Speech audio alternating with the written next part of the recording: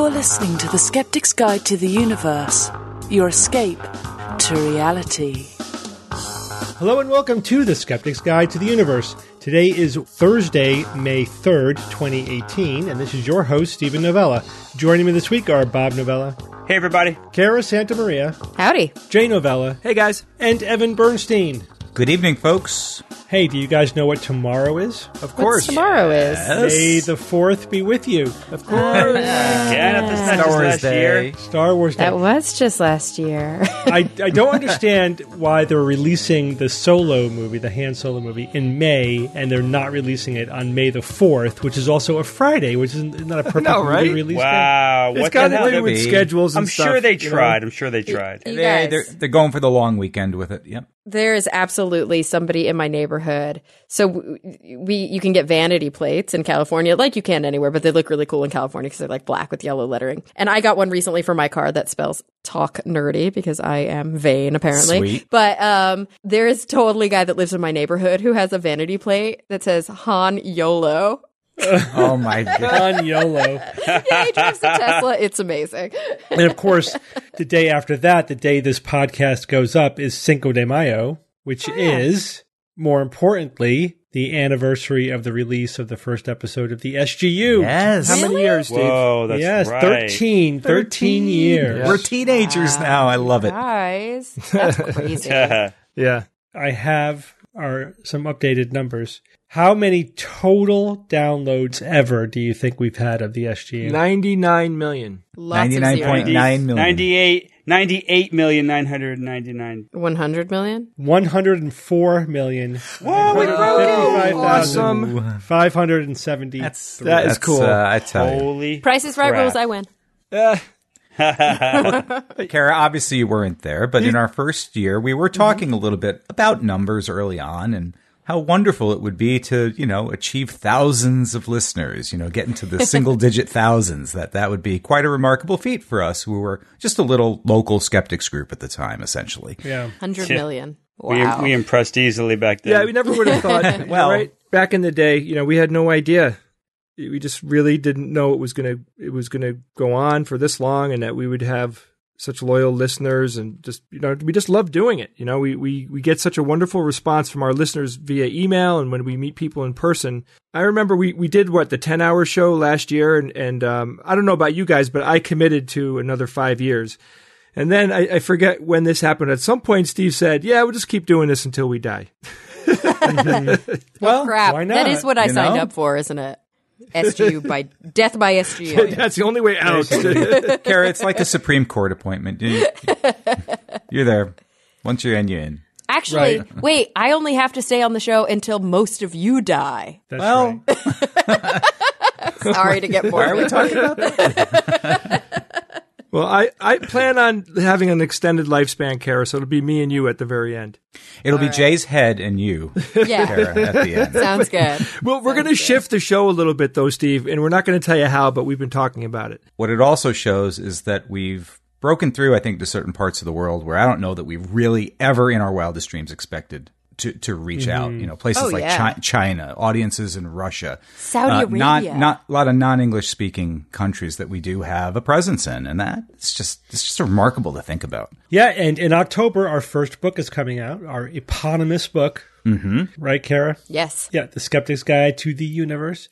And October 2nd, if you look on our Facebook page, and Jay, we're going to put up a page on our website, right, just with links to all the places where you could pre-order the book. Yep, we're working on that right now. And as of today, the book is going to be distributed also in China, Russia, and the UK. See that? How Yep. exciting. Yeah, we're working on Australia just to see if we can reach out to any publishers there. But so far, things are going great. It's a ton of work. It's still a lot of work, but it's worth it, obviously.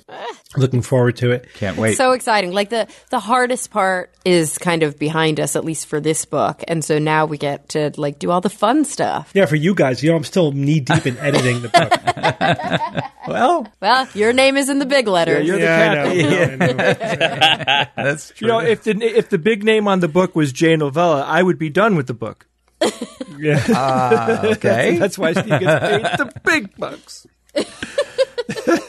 Do you know what else is starting next Monday? a cool TV show. Oh, wait. My episodes of Bill Nye Saves the World are going to come out on May 11th. Little plug there. Nice. I'm in Very season nice. 3. Nice. You can check Can't them out. wait. Next Monday, or as in 2 days from now when this podcast goes live, I go back to school for the semester. Summer Say school. goodbye to my social life. You had one? It's all part of the big plan. Guys, if you enjoy the work that we do on the SGU, you should really consider becoming a patron of ours on our Patreon. We have a lot of goals, behind the scenes. We're all always talking about things that we want to do, but there is a huge limitation for us, and that's usually time. What you can do as a listener and someone that appreciates the show is if you become a patron, you will afford us the ability to spend more time on the show.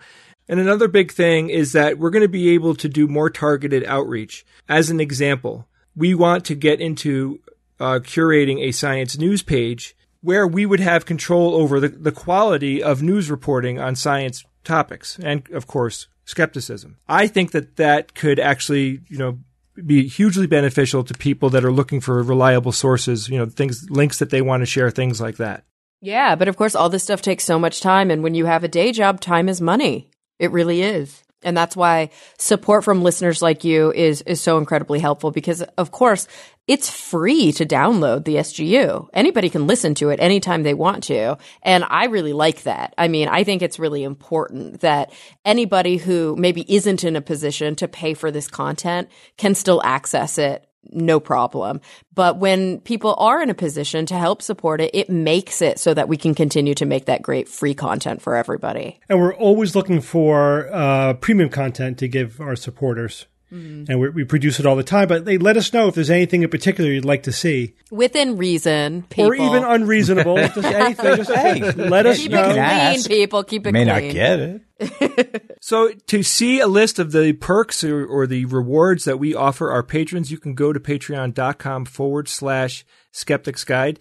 I'll tell you right now, we have a Discord server, and if you don't know what that is, it's a collection of chat rooms. There are textual chat rooms, and there's also voice chat rooms that we have. And we have a wonderful community there. Now, we also have, of course, the SGU forums, which is a great community, but there's very much, minute by minute activity on the Discord. People are actually becoming friends right before our eyes. And as an example, like for Nexus this year, we're going to have a get together for our patrons that are on Discord. You don't have to be on Discord if you're a patron. But the bottom line is, we really are developing an SGU community right before our eyes, and we're having a great time doing it. We all, jump on there whenever we have free time to chit chat with people. So go to patreon.com/Skeptics Guide and help support the SGU. Yeah. Jay, that reminds me. I'm logging on to Discord right now. Just said hi to everybody. Hey, guys. I'm going to talk about you behind your back during the show. You can't because I can see it. Oh, yeah. Nice try, Karen. Damn, I shouldn't have said that. What would you Log in as someone else.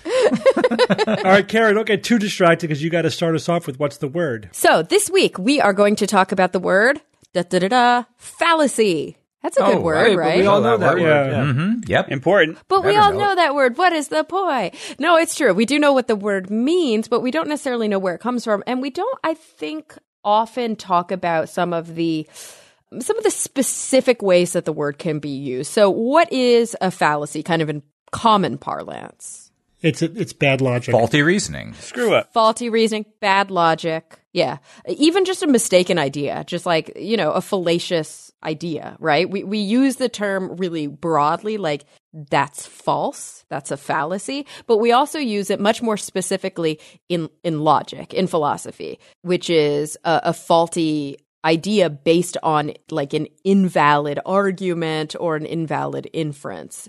And so when we start talking about how logical fallacies work, these mistaken beliefs that come from unsound arguments, there are different ways to slice and dice logical fallacies. We talk about them on the show all the time. We even have a segment called Name That Logical Fallacy. But did you know that usually when we're talking about these fallacies on the show, we're talking about, as Steve points out, informal logical fallacies. Yep. So there are a lot of informal fallacies, off the top of our head. What are some that you guys can think of? Argument from authority, appeal to nature. False dilemma, false equivalence. Field of emotion. The Gambler's No fallacy. true Scotsman. Absolutely. Straw man. special definitely. pleading. Yeah, all these things. Non sequitur. Bob, I'm so glad that you mentioned non sequitur because that's actually kind of a blanket term, even though now we usually use it to mean something that's a little more specific. Like, what you just said doesn't make sense. It came out of left field. What a non sequitur. What it Right, actually, like Nomad says. Non sequitur, your facts are uncoordinated. Your facts are exactly. That's so good. That's so good. that line. I love that. But really, it just translates to it does not follow. So it's sort of an umbrella term for all of these different informal fallacies that we usually talk about. But informal fallacies have to do with the content of the argument, generally speaking. Formal fallacies are kind of content independent. It's whether or not the math rules are going the right way. The taxonomy of the fallacy is actually following. So, let's say if A equals B, and B equals C, then A equals C. If you start to break down some problems with that, or if A and B are the same, if B and C are different, then A and C are different. Or sometimes you'll maybe make the opposite claim, which is in and of itself incorrect simply because that's not the way that the logic follows. So there's a lot of different ways that you can break it down. Have any of you taken a logic class in like a philosophy class? Yeah, of course. I did. Okay. Yeah, way back college. when. Yeah. I love that you thought guys about all it. said yes. I like that you thought about it, Bob. That's a good old college try. Hey. And even Jay, I love that you said, yeah, of course, because I don't think most students take these classes unless they choose to like minor in philosophy. Yeah, I agree, Kara. It's a bummer. It just seems like an obvious thing, like expose yourself to philosophy. Yeah, so that you can figure out how to make a valid argument, right? Mm-hmm. Where does this word, this like false statement, even this deception, where does it come from? Would you think it's Greek the or word Latin? false? Fallacy is definitely Latin. Latin. Yeah, it's definitely Latin. And it really does come from these roots that mean like phalair or phallus, which mean like to deceive or it's invalid. It seems like in the 15th century is when it was first used in kind of the modern sense, in the philosophy sense, which is funny because we think of this classical philosophy as being much, much older. But not until then did the word fallacy really come into the kind of structure of a logical argument. But there were earlier forms dating back even hundreds of years before that. I feel like I should bring up more related words because this happened recently. We did vigility. Do you guys remember vigility? Yes. Vagile animals Yes. Yep. are free to roam. And then somebody wrote in and talked about the vagus nerve. And they were like, that's the wandering nerve. And I was like, shut up. That is so cool. And so, yeah, I love it when those things come together. So obviously a very related word to fallacy is the word fail. They come from the same root. So a failure of logic, in a way, is a logical fallacy. And we talk about them all the time on the show. So continue to tune in because we will continue to get an education on that. Steve's great at springing those on us. Yeah. Speaking of vigility, Kara, when I was listening back to that show, I can't believe that you said vagile organism and nobody picked up. I know. well, Yeah. Just chose not to comment. Yeah, I'm sure everybody thought it, but you were very mature. I'm very proud of you guys. Yeah. I mean, It is actually amazing. It's it wasn't. Nothing was edited out. I think everyone just was like, nope, not doing it. Too easy. All right. Thanks, Kara. Yep. Jay, Yes? you're going to tell us about the Earth's magnetic fields flipping back and forth like crazy. Crazy. I saw it in a movie once. The Earth's magnetic field, guys, it is not a constant. No, it's not. I don't remember ever being taught that in school. I know. Like right now, where the North Pole is, it's relatively consistent, but even right now, it moves. It moves around a little bit. Yeah, you're talking, remember, like you said, you're talking about magnetic north as opposed to geographic north. Yeah, we're Not talking true about north. where the Magnetic actual north magnetic pole wanders. is. Yeah, it wanders. Okay. And did you guys know that the magnetic North Pole has swapped places with the magnetic South Pole, right? You know that this has taken place. I Yes. did Yep. know that. Yeah, so in fact, That I was taught. in geologic history, it's actually considered a common occurrence. Now, of course, when I say the word geologic, I'm talking about huge spans of time, not in a human lifespan, but the Earth is very old. And the last time the poles swapped places was almost 780,000 years ago. So what we're seeing now, since scientists have been studying and tracking the magnetic poles over the last 100 years, is that the Earth's magnetic field has grown detectably weaker. Now, when I say detectably, make sure you don't confuse that with significantly, but we can detect that in certain areas the magnetic field has grown weaker. The question is, are these changes a sign that the Earth's magnetic poles are going to flip soon? This is what we really want to know. In a recent study, researchers have concluded that Earth's magnetic field is probably not reversing. In fact, that's the title of the paper. Earth's magnetic field is probably not reversing. But they mean they don't mean ever. They mean now. Now, yeah, they Just mean now. soon or imminent. Just now. Just now. Now, I don't know about you, but I try to guess how, I was thinking about this. How the hell do we know when the Earth's magnetic field had a significant change? What are people doing to study? What are they looking at? I mean, Isn't it about ores? Fossilized. Yeah, fossilized. iron metals in rocks and stuff, right? Yes, Yeah, exactly. exactly. This is why I love science. It turns out that whenever rock is formed due to sediment deposits or volcanic eruption, whatever, the Earth's magnetic field actually moves tiny particles of magnetic substrate so they line up within the new rock. And when the rock hardens, those magnetic particles that lined up, they kind of get locked in place, right? Think about it. It cools, it hardens, and now those particles can't move like they could when it was more of a liquid. Scientists can read a rock's magnetic signature and deduce the orientation of the Earth's magnetic poles at the time the rock formed. And there you have it. Now you can imagine. We got some old rocks. Oh yeah, of course, all over the world.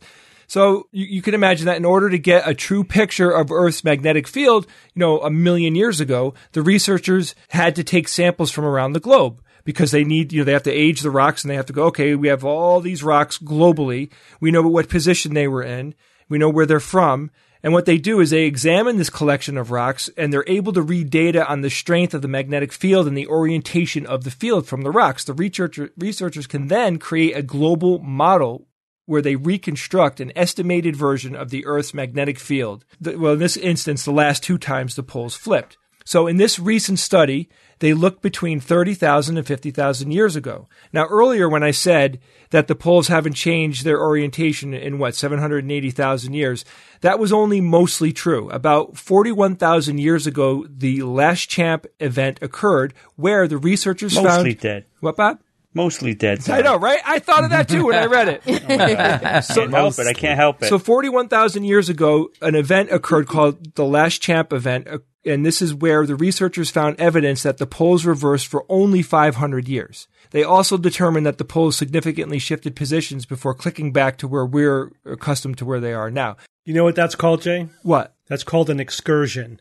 So the full magnetic field reversals happen maybe 2 to 3 times per million years. So that when you're talking about 700,000 years ago, you're talking about the last reversal. Yeah. But for every reversal, there's on average about 10 excursions. An excursion is where the magnetic field wanders for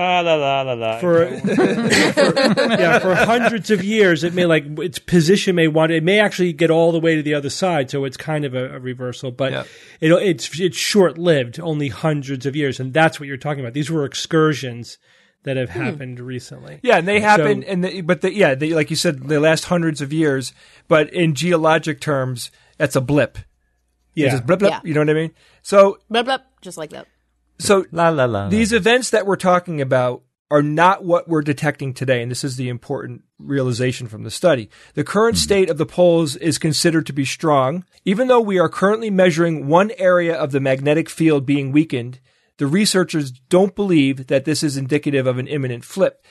They would expect to see several weak areas around the globe, not just the one that we currently see. Yeah, it's not, they say it's not the beginning of a reversal or excursion, which is important. It's not even one of these lesser excursions, again, which we care about because during either a flip or an excursion, the magnetic field can decrease to between 0 and 20% of its normal strength. 0%? Weird. Yeah, and that's so. Wait, what happens? What I'll tell you. I have an interesting list. I cover that real quick, but let me just finish this because I didn't know this either, and I found this very, very cool to know.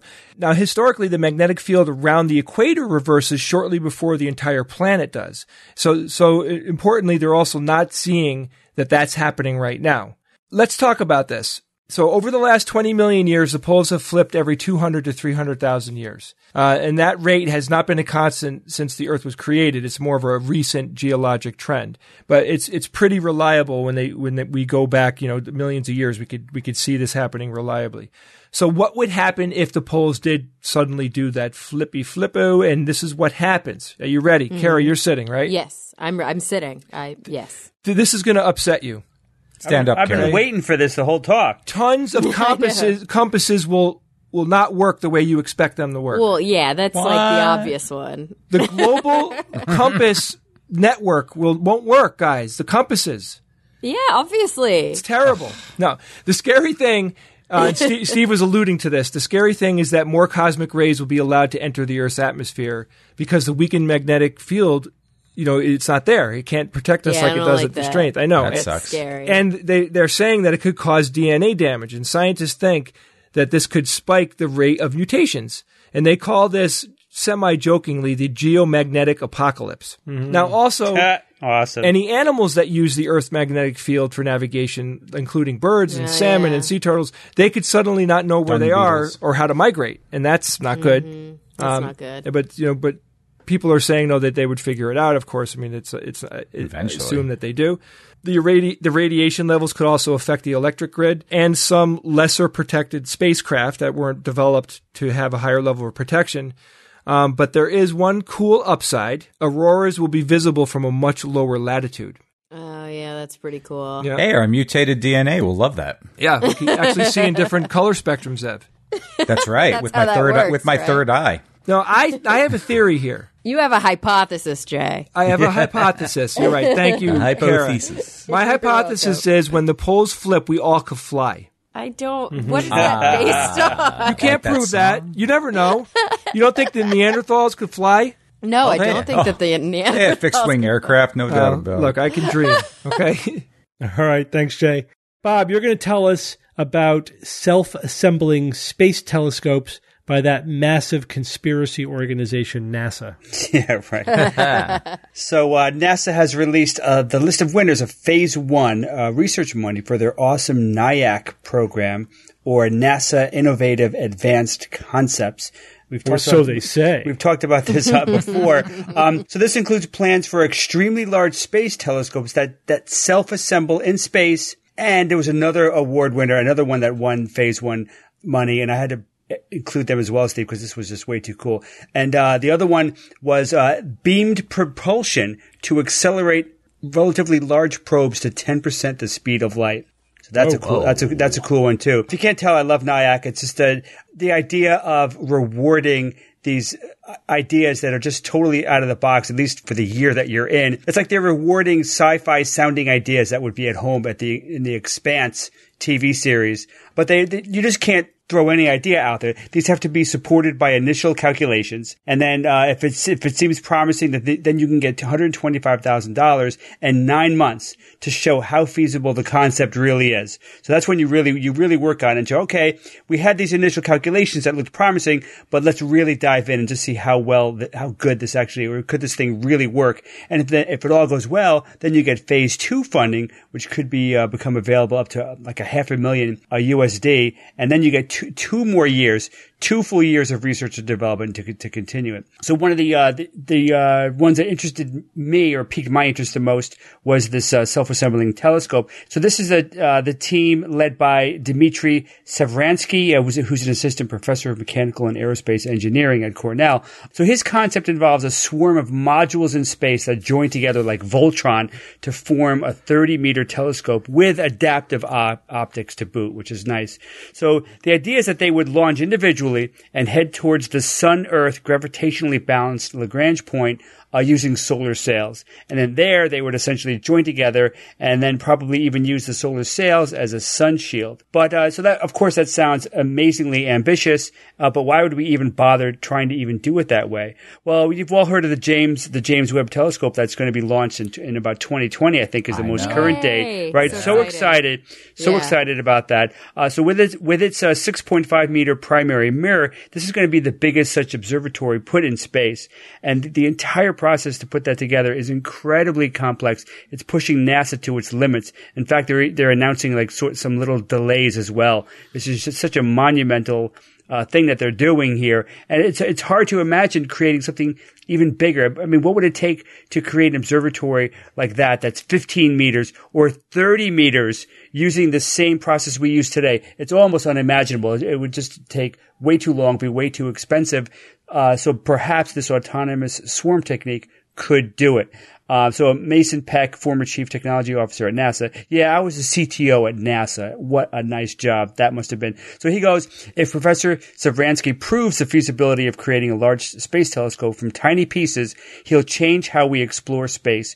We'll be able to afford to see farther and better than ever, maybe even to the surface of an extrasolar planet. That would be truly amazing. Imagine seeing the surface of a planet that's light years away. Incredible. So that's one. The other one that really caught my attention is called Proxima. Procsima. Not Proxima. No, right. If that makes you think of Proxima Centauri, it should. So the idea here is essentially a major conceptual advance for interstellar beamed propulsion, which may increase the period of acceleration by a factor of 10,000, allowing a 1 kilogram probe to go to the closest star, Proxima Centauri, at 10% the speed of light, arriving there in 42 years. So now we've talked about beam propulsion, I think only once or twice. It essentially uses a laser to push a very small probe to incredible velocities. So the problem with beam propulsion is that, like I said, you need a huge beam to accelerate a tiny mass on the order of grams if you want to go to another star within a lifetime. To deal with that, you need to deal with beam spreading, right? From diffraction or thermal effects. One of the hallmarks of a laser light is what? That it's essentially a straight line. It doesn't diverge like a flashlight. It's collimated light. But there's no way around diffracting light, even with a laser. If you shine a laser on the moon, it could be miles wide when it finally reaches the moon. So you've got this spreading beam, even with an efficient laser, and that's going to limit the efficiency of a beam that needs to focus on a solar sail for as long as possible, right? So to minimize the spread, these researchers think that if you combine a laser beam with a neutral particle beam. So you got two different beams working together. So you could essentially, they think, tailor them to interact with each other in such a way to greatly minimize any diffraction spreading or thermal spreading. So the beam becomes, at that point, it becomes what's called a soliton. So now the name Proxima actually makes a lot of sense. And I'm sure they had many meetings coming up with this.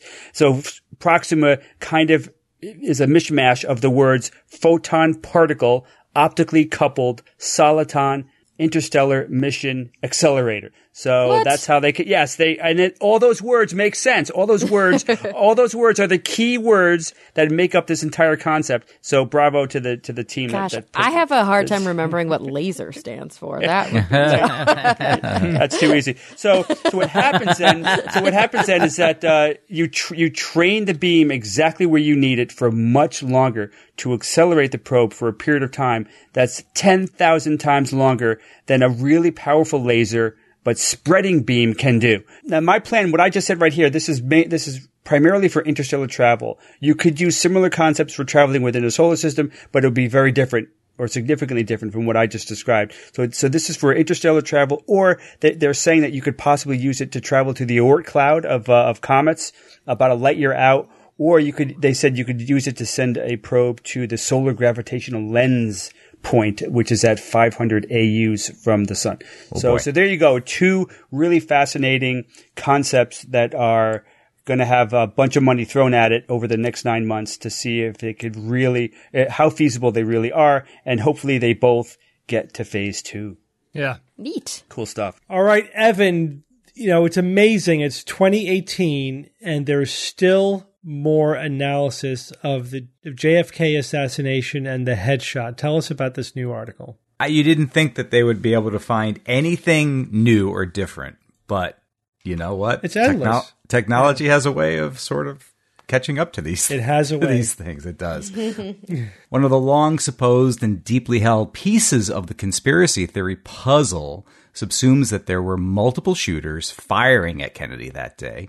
And the most popular of the multiple shooter theory is that there was a shooter on the infamous grassy knoll. The collective body of quality evidence, and I'll stress the word quality evidence, that has accumulated in the 54 years since it happened has led us to this conclusion, that Lee Harvey Oswald, by his own design and his own hand, used his own rifle to fatally shoot President Kennedy from his sniper's nest on the 6th floor of the Texas School Book Depository Building. Right? However, JFK conspiracy theorists are, shall we say, less than impressed with the cumulative body of evidence, which leads to that conclusion. Much of their denial is based on what they believe they are seeing in the Zapruder film. Now, if you remember, and really how can any of us forget, there is 8mm footage captured by Abraham Zapruder the moment President Kennedy's fatal headshot occurred, along with the seconds before and afterwards. It's 18 seconds of some of the most incredible history ever captured on film, and it's known as the Zapruder film. The fatal headshot, where the film shows the president's head moving back and to the left. Back and to the left. Back and to the left, yep. Repeat after me. And as any Hollywood director or other person with a vivid imagination will tell you, it's indicative of a shot fired from the front right side of Kennedy, right? And what was immediately to the front right side of Kennedy's head? That's right, the grassy knoll. That's how that works. And while the conspiracy theories will not necessarily dismiss Lee Harvey Oswald's role in the killing, it's the headshot itself, the back and to the left. That means the shot came from the forward and to the right of Kennedy's head. For many conspiracy theorists, that's a cornerstone of their assassination worldview. Now, the explanation for why the head thrusts back into the left has long since been established, and that is, and it's been tested and verified many times by scientists, ballistic experts, and others, is that that's the exit wound. It's the explosion that causes the head to move backwards because of that thrust from the exit wound. But once again, conspiracy theorists disagree with that. They don't like that conclusion. However, because reasons. So they don't have Because reasons. You can actually see a jet of brain tissue shoot out of Kennedy's head for 30 feet. Oh God. Forward and to the right, which of course is what is accelerating the head back and to the left. It would have to, if you see that jet of material shooting out. So it's QED. I mean, it really is there on film, and they don't really have an explanation for that. There's no doubt about it. But there's news from this past week, Steve. News. A study conducted by Dr. Nicholas Nally has been published in the open access journal Helion. He's a senior research scientist at IMSG. IMSG is self-described as a leader in environmental, scientific, and technical support products and services. Now, Dr. Nally of IMSG conducted an in-depth analysis of the Zapruder film footage. And what is not at all surprising is that his tests yield the same results as the official autopsy findings and everything else we know about it, that the JFK kill shot was the result of a bullet wound shot to the back of his head. But what is surprising is that Dr. Nally has narrowed in on a piece of evidence that no one else seems to have noticed before. His analysis was able to detect a forward head snap at the moment the fatal bullet impact. And when analyzed using fundamental classical mechanics, the forward head snap, which is visible in the film, provides proof, absolute concrete proof, beyond the proof we already have, that JFK was shot in the head from behind. And here's how the article about it at phys.org described it. Dr. Nally developed a simple one-dimensional gunshot wound dynamics model to explain the movements observed in the film. The model makes explicit calculations of the forward head snap that occurred before JFK's head moved back and to the left after the gunshot. To do this, the model uses known parameters from the crime scene, including bullet mass, the speed and diameter of the bullet, camera shutter frequency, and autopsy measurements. And it's the first time this aspect of the case has been considered so thoroughly and quantitatively. And he says in his conclusion remarks from the actual paper that he did, that it's important, this is Dr. Nally, it is an important one given that it's hypothesized the existence of a shooter in front of the limousine has been the primary physical foundation for virtually all conspiracy conjectures to date on the topic. While the simple one-dimensional physical models presented in the paper were derived for application to this particular study, the underlying physical principles provide an approximate quantitative description of the interaction between high-speed projectile, which is slowed by an intervening atmosphere, and a heterogeneous body comprised of bone and viscoelastic tissue, the human head, and may also form a basic conceptual basis for understanding the wounding mechanics involved in such interactions. So he honed in on something that had not been analyzed before. And with it, I think essentially, at least for us who understand really what has been going on that day, for once and for all sort of put to bed the notion that somebody hit Kennedy from the front from the grassy knoll. Now, you can't, from this, and he admits to it in the paper, you can't exclude, this is not a way, that you're not looking to debunk a conspiracy theory with this. But what you can say definitely is that he was not shot in the front of the head. And that's the cornerstone for a lot of conspiracy theorists having to do with the JFK assassination. It's more evidence that the headshot, the fatal headshot, came from behind. It came from the direction of the book depository.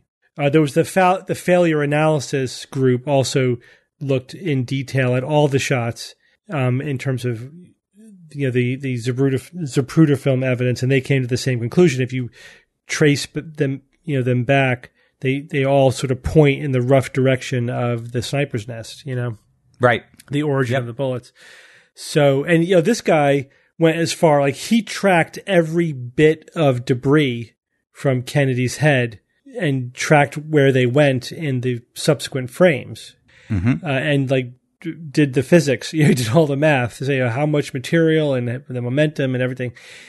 It all seems to check out, but I shared it with Gerald Posner, who we've had on the show before. Yeah. He wrote the book Case Closed, and he did his own investigation certainly for a long time into this, and he says it's certainly the most thorough.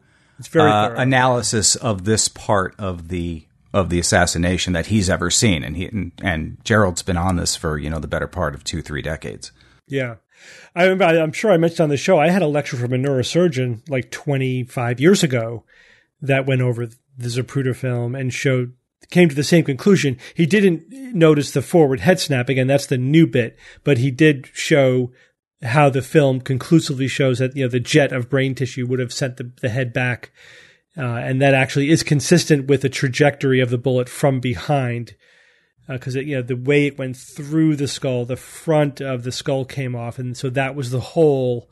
The amount of energy you impart to the brain tissue from the bullet, because the brain is, the living brain, Jay, right, is pulsating jello. Remember that, Jay? You can't prove that. And you impart this massive amount of energy to that mass of jello, and then you make a hole for it to exit out of. Of course, it's all going to go there. And then, the rest is just physics. So anyway, this is just adding one more bit to what we already knew, and of course, it's not going to change the mind of a single conspiracy theorist. I have a couple of secondary questions here. I wonder if any of you guys know the answers. So, why did Jackie Kennedy crawl across the back of the car? Was she trying to get to safety? No, she was trying to help get pieces of his head. I think, right? Well, wasn't she holding his head back together? The two things. One was she could have been reaching to help one of the agents onto the back of the vehicle, but she also could have been reaching to grab the back of his head, that was laying there.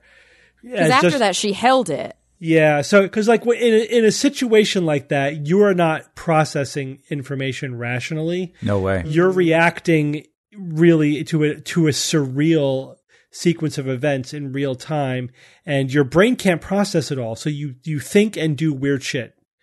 I mean, I'm sure your lizard brain, you're helping, I need to put his head back together. Yeah. No, I remember. This is how I save him. I like to think of myself as a rational person, but, when my wife delivered our second child in our living room, unexpectedly, my first thought was, I have to put it back in so I could take her to the hospital so she could deliver it there. Oh my gosh. That thought actually went through my head. And you're a doctor. For a second, And you know what I mean? neurologist. Until I realized, no, that's not happening. I have to deal with this here, you know? Yeah. But like your brain gets overloaded very easily with situations like that. And then weird shit you think. So she's like, oh, I have to get his head Right, back. she or was whatever. sort of scrambling. Well, no, yeah, you're like on autopilot. You're not thinking rationally. But of course, conspiracy theorists like to interpret everything as if it was a rational, deliberate decision, and so they can infer motivation from it, you know, in a way, and they never accept as an explanation. People just do weird, unexplained shit. You know, that's just never an explanation. Well, yeah, because it doesn't. They're going to shape everything to help them support. Yeah, because it's all Monday morning quarterbacking too. Yeah. None of it is thinking about the psychology. My second question is: did Kennedy die immediately? With the headshot? Yeah. The first shot that hit him in the upper spine. He had a reaction to that. He stiffened up as a reaction.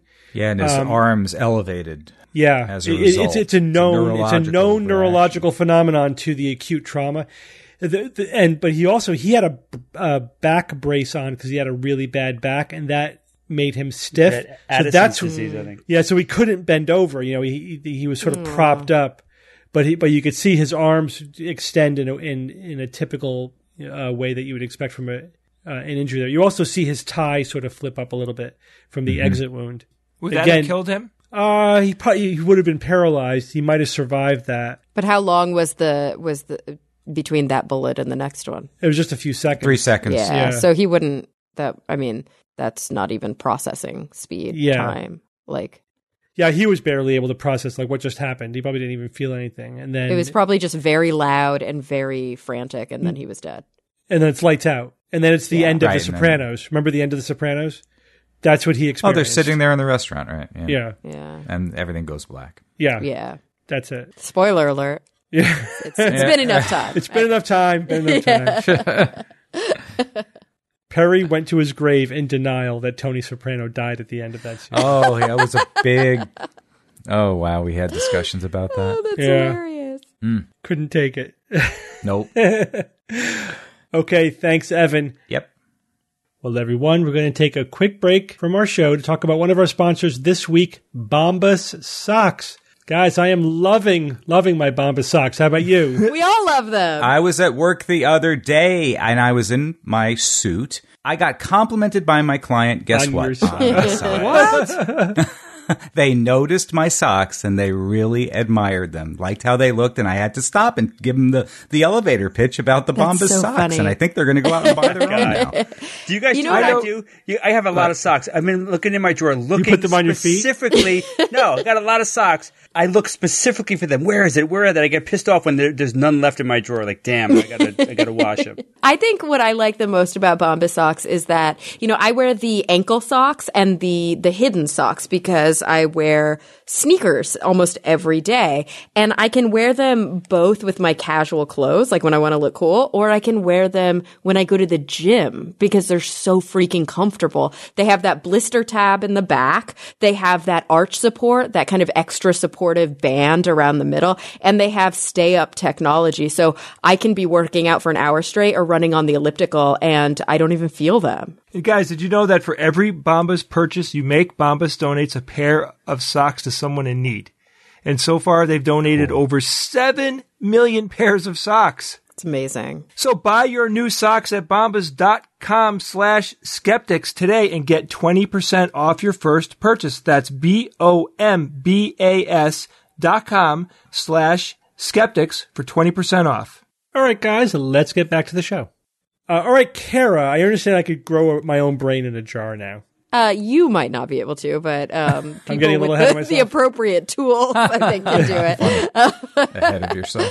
Salk Institute published an article where Rusty Gage and his colleague, what a great name, by the way, Rusty Gage, just a Rusty Gage.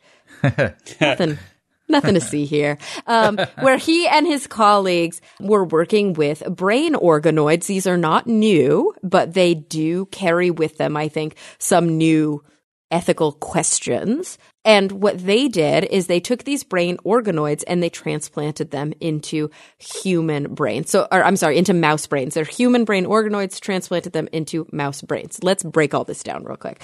An organoid is different from a network. An organoid is different from a brain. An organoid is not a brain in a jar. It's not a fully functional brain. It's basically a tiny little blob of brain that does have lots of cells, but those cells are sort of connected to each other but disconnected from anything else. So there's different levels that we can study neuronal activity, right? We can look at things in vivo inside of the living organism, the living human being, the living animal. It's quite hard to look at in vivo research in a human being, however, unless we're just looking at like brain waves, for example, using EEG, or if we're using fMRI technology, CT technology, and there we're really only looking at like big structural things. It's very hard to see what's happening at the cellular level in a human being because that would be way too invasive. So we have all these different ways that we can do it in animals. There are like little windows you can use to look into brains. There are patch clamping things where you can suck onto an individual cell and look at its electrical activity. There's ways to look at the chemistry, all that good stuff. And then now there's these really cool things that are called organoids. So it's kind of an in-between level. It tells you a lot more than what individual cells can tell you. It tells you a lot more even than what like a flat kind of artificial network can tell you. But it tells you a lot less than what a whole brain can tell you. It's a glob of cells. I think the one in this article, Ed describes it as being lentil-sized. Okay. 2 to 3 million cells. Now, the interesting thing, though, is that these researchers used human pluripotent cells to make this organoid. So that's a little interesting, right? Like this is a human organoid. It's human tissue. It's not conscious. Nobody thinks it's conscious. It is not able to sense. Nobody thinks that this is a sensory organ. This is just independent brain cells that are connected to themselves. What these researchers did is they successfully transplanted it into a mouse brain. And when they did that, they saw that this graft differentiated, it matured, it underwent gliogenesis, meaning new glial cells, new of these support cells grew. The microglia were integrated, and axons within this organoid grew into other areas of the host brain. After that, they used some special imaging techniques, 2-photon imaging, and they were able to see that there were functional neuronal networks and blood vessels within these grafts. They also were able to do some extracellular recording and use some optogenetic technology to see that the graft to the host seemed to make functional synapses, and these cells were firing and affecting the pre-existing mouse cells. So this is a big deal. And let's talk about what cool stuff can happen with this, because a lot of times we talk about mouse models, right? We're like, oh, mouse models are great. And then we always have to go, it's a mouse. Yeah. It's not a human, right? And then we do these human, like, ex vivo or, like, in vitro things where we're like, yeah, it's human tissue, but it's not in a brain. Not a mini brain, not a brain in a jar. I love this analogy that Ed Yong used. They are emphatically not brains in jars. They are not mini brains either, in the same way that a leaf is not a mini plant and a doorknob is not a mini building. Keep that in mind. It is a tiny piece of a brain. That said, they're useful. Scientists can look at some models of disorders. Scientists have actually used organoids to induce a genetic mutation that's similar to microcephaly. And those organoids were small, and they were like, wow, that's cool. This mutation led the organoids to be small too. We could learn why. This paper spawned so much conversation that there was a team of ethicists that actually wrote something of a response. It's called The Ethics of Experimenting with Human Brain Tissue, and it was a comment in Nature that was published on April 25th, where they really dug deep into, like, what is an organoid? What does this represent? Is it ethical to put these into animals? At what point? How many cells need to be together before they can self-organize and start actually resembling parts of a brain? Where is that gray area? Where is that cutoff? When are we talking about consciousness? When are we talking about perception? Because here's an interesting thing. Researchers have taken that organoid and they've attached retinal cells to it, and it fired as if it were receiving light. So, okay, is it perceiving? what does that really mean? It's one thing to say these are cells that are kind of in isolation. It's another thing to now take these cells that are in isolation and connect them to functioning systems. Because, of course, a brain by itself is not anything. The brain in the jar we have not accomplished yet by any stretch of the imagination. You need eyes, you need ears, you need a nose, you need a mouth. You need all of these perceptual organs to perceive, but then for that perception to be sort of quote unquote downloaded into thought and into memory. Like you wipe somebody's memories completely, ultimately, like their ability to make new memories and their ability to maintain any old memories. And like, what does that do to consciousness, right? Like that's a big, big issue.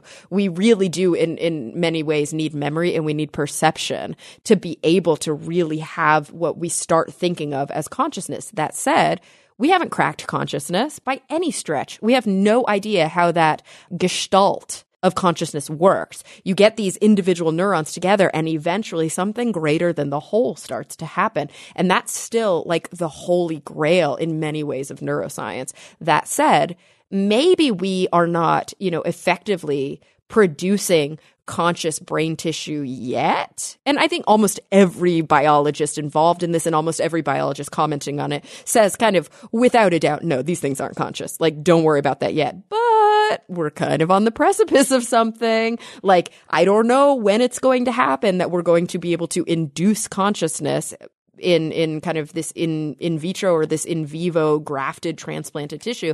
But when it happens, that's a whole can of ethical worms that we're going to have to tackle. And the time to talk about that is right now. And I think, Steve, skimming your blog post, it's similar outcome in similar conversations of a separate experiment. Yeah, so there's two basic things I think we're talking about here. One is, I guess there could be more than two, but one, what you're talking about is at how much brain tissue crosses that threshold into being considered a brain, an entity.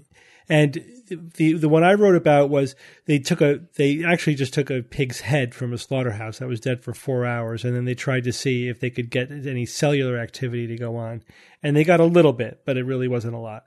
Sure, okay. There was the EEG activity was flatline, but they did get some cellular activity. Not surprising, but yeah, I mean that happens in vitro with like a very, very basic monolayer cell culture. That said, it's like kindling is what they call it. Like it fires in this way that looks like a seizure. It's not organized firing. But it raised the question, what if somebody dies, you take their brain and then you wake it up? Yeah. And it is a brain. You didn't start with a little piece. You started with a whole human brain.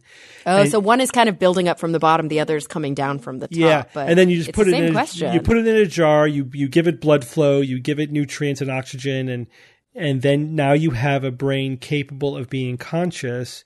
But it's in a jar. It has no sensory input.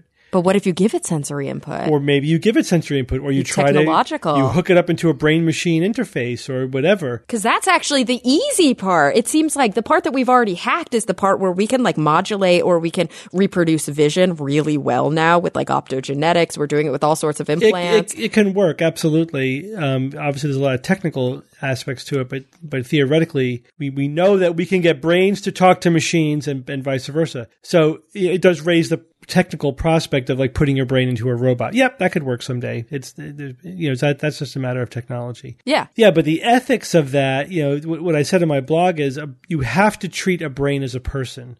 That brain is that person, and we might have to change our legal definitions of death and personhood and whatever, because right now legally it's a corpse. You know what I mean? The law it does not account for the brain in a jar. But the minute that brain is no longer brain dead. Yeah. Is it a corpse? Right. Yeah, it's so It shouldn't be. Yeah. It shouldn't be. And you used to always talk about on the show whenever we talk about those like scammy head transplants, like these, and you're like, it's a body transplant. Right. It's not a head transplant. Like the head is where all the stuff is. Sounds so much cooler than body transplant. Right. It makes a better headline. Jay, why did you tell me to say that? What are you doing to me? But when we're talking about taking pluripotent cells and growing a brain from scratch, who is there to consent? Yeah, I think we're a long way from that, the bottom up I think so too. approach. But now's the time to think about it, right? Yeah. And it overlaps with the AI discussion. When does an AI get to the point where it has rights? We have to treat it as a sentient entity. Especially if it's a hybrid like organism, right? If it really hybrid. is bionic. Oh, no. It's been a few weeks since we said that. Let's move on. Jay, it's Who's That Noisy time. Last week I played this noisy.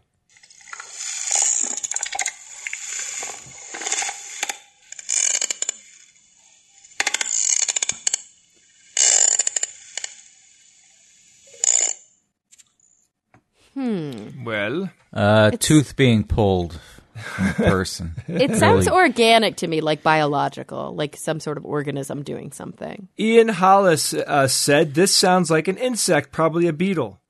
I'm going to guess it's a Death Watch beetle because I don't think Jay could resist playing a sound from a bug with a name like that. Death Watch.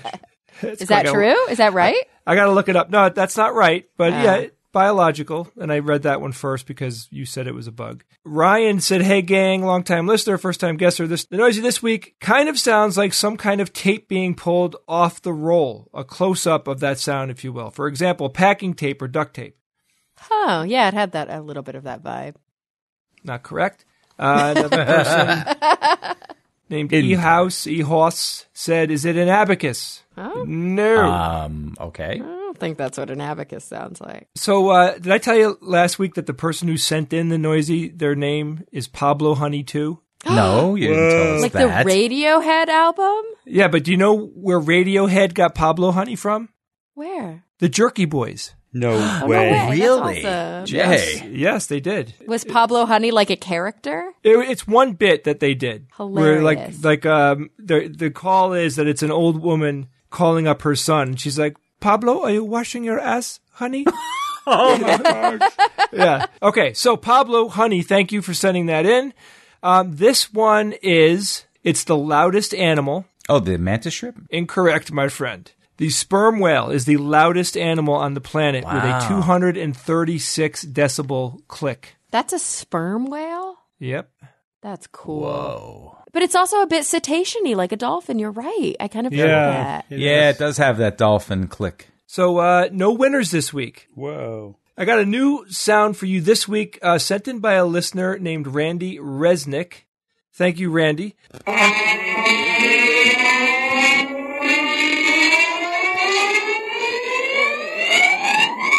Email me with any cool noisies that you had from this week or the guests at WTN@theskepticsguide.org. All right, thanks, Jay. All right, we're going to do one quick email. Kara, this is a correction of your discussion of annealing. Yes. We had about 1,000 people write in. We had like 4 people write in, but okay. Well, okay, all right. It felt like 1,000. To make some corrections about our discussion of annealing as it applies to metallurgy specifically. Yes, specifically. What happened? So I used the word tempering early on when I was describing the top line definitions of annealing. Many, many dictionaries use tempering as kind of a synonym. Specifically as it applies to metallurgy, there are 2 very specific steps. First, it's annealed, and then it is tempered. Yeah, it is all about the microstructure of the steel. And as some of the emailers, very helpful emailers, pointed out, the reason why steel is such an incredibly cool substance and it's so useful and why it is so ubiquitous in our civilization is because it is so versatile. You can give it a lot of different properties, not only by the alloys that you make, the elements you put into it to make different alloys, right? So you can put titanium in there or whatever. You can put different things in the iron to make a different alloy, but also by how you heat treat it. And that's become a science unto itself, right? And the usual variables are how much do you heat it, to what temperature, for how long, how fast, and then more importantly, how fast do you allow it to cool? Yeah. Now, annealing involves heating the steel high enough temperature to basically reset it, to reset the crystalline structure within the metal. So you're basically removing any stress, any cracks, any flaws in the steel. You make it so that it's very, very soft and ductile. It can be worked at that point. So if before you're going to machine it or cold forge it or whatever, you'd want to anneal it. And then once you get it into the shape that you want it, depending on what you want to do with what you're making out of the steel, you may want to harden it. And you could that's where the tempering comes into place. So tempering it usually involves heating it to a lower temperature, not high enough to anneal it, but a lower temperature, and then cooling it down again at a very specific rate, depending on exactly the properties you're going for, but it's usually much quicker than annealing. Annealing, you want it to cool really slowly. So like you might put it in sand so it insulates it, or you might allow it to cool down with the forge. Like you leave it in the forge and you let the whole thing cool down. Oh, so wow. like over a really long period of time. Yeah, you want it to be very, very slow. But tempering, you cool it very, very quickly. And that hardens it, which makes it hard but brittle. But you could also toughen the steel by different heating and cooling permutations, right? And toughening it makes it less brittle, right? So Steve, is that why they would put the sword in a slave's body and let it cool with the body?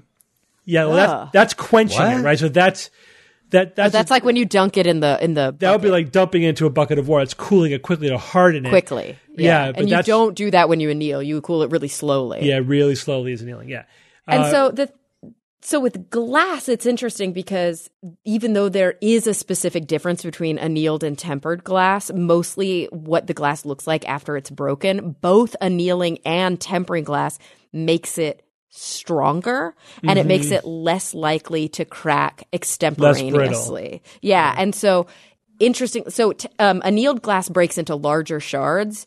That can be dangerous. So sometimes people like to temper glass, which breaks it into the teeny tiny pieces if it gets broken. But by and large, you will see that annealing glass and tempering glass is used as a synonymous term, which is really confusing. Right. But definitely not with steel. Yeah. But it's really interesting how many basic dictionaries say as either their first or second definition, this process by which you heat it up and then you cool it slowly in order to improve, or change the structure, blah, blah, blah. And then it'll be like semicolon, tempering. Yeah. Well, as somebody pointed out, dictionaries are a terrible place to go for a technical definition. Let's move on. We have a good interview coming up if you wanted to know about audio pseudoscience. And as I do point out, for those people who are premium members, the complete uncut full interview is available as premium content, and we have a shorter excerpt for it in the show for you here.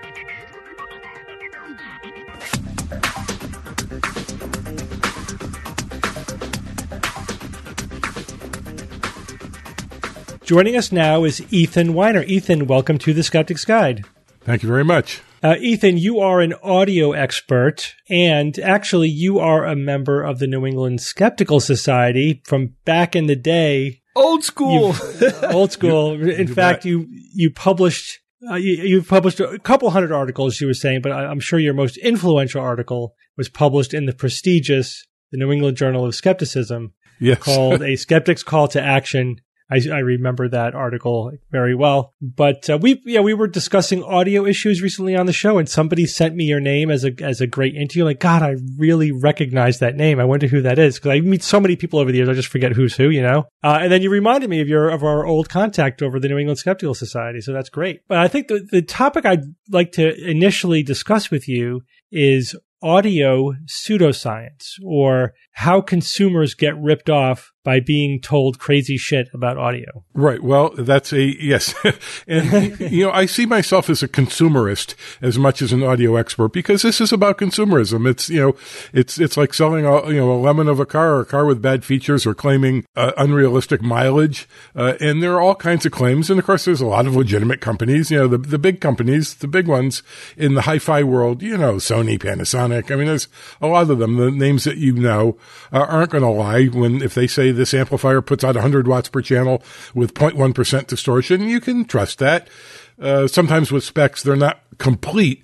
A lot of times they'll give distortion at 1 watt and they'll give frequency response at, half a watt or whatever. But mostly you can trust that. But there is a huge amount of snake oil and outright bullshit. I mean, just lying stuff. I would say that that hearing and hearing perception is probably the most fragile of the human senses. Anybody can tell standard definition TV from HD, even from 10 feet away. I mean, it's sharper, it's clearer, it's more in focus.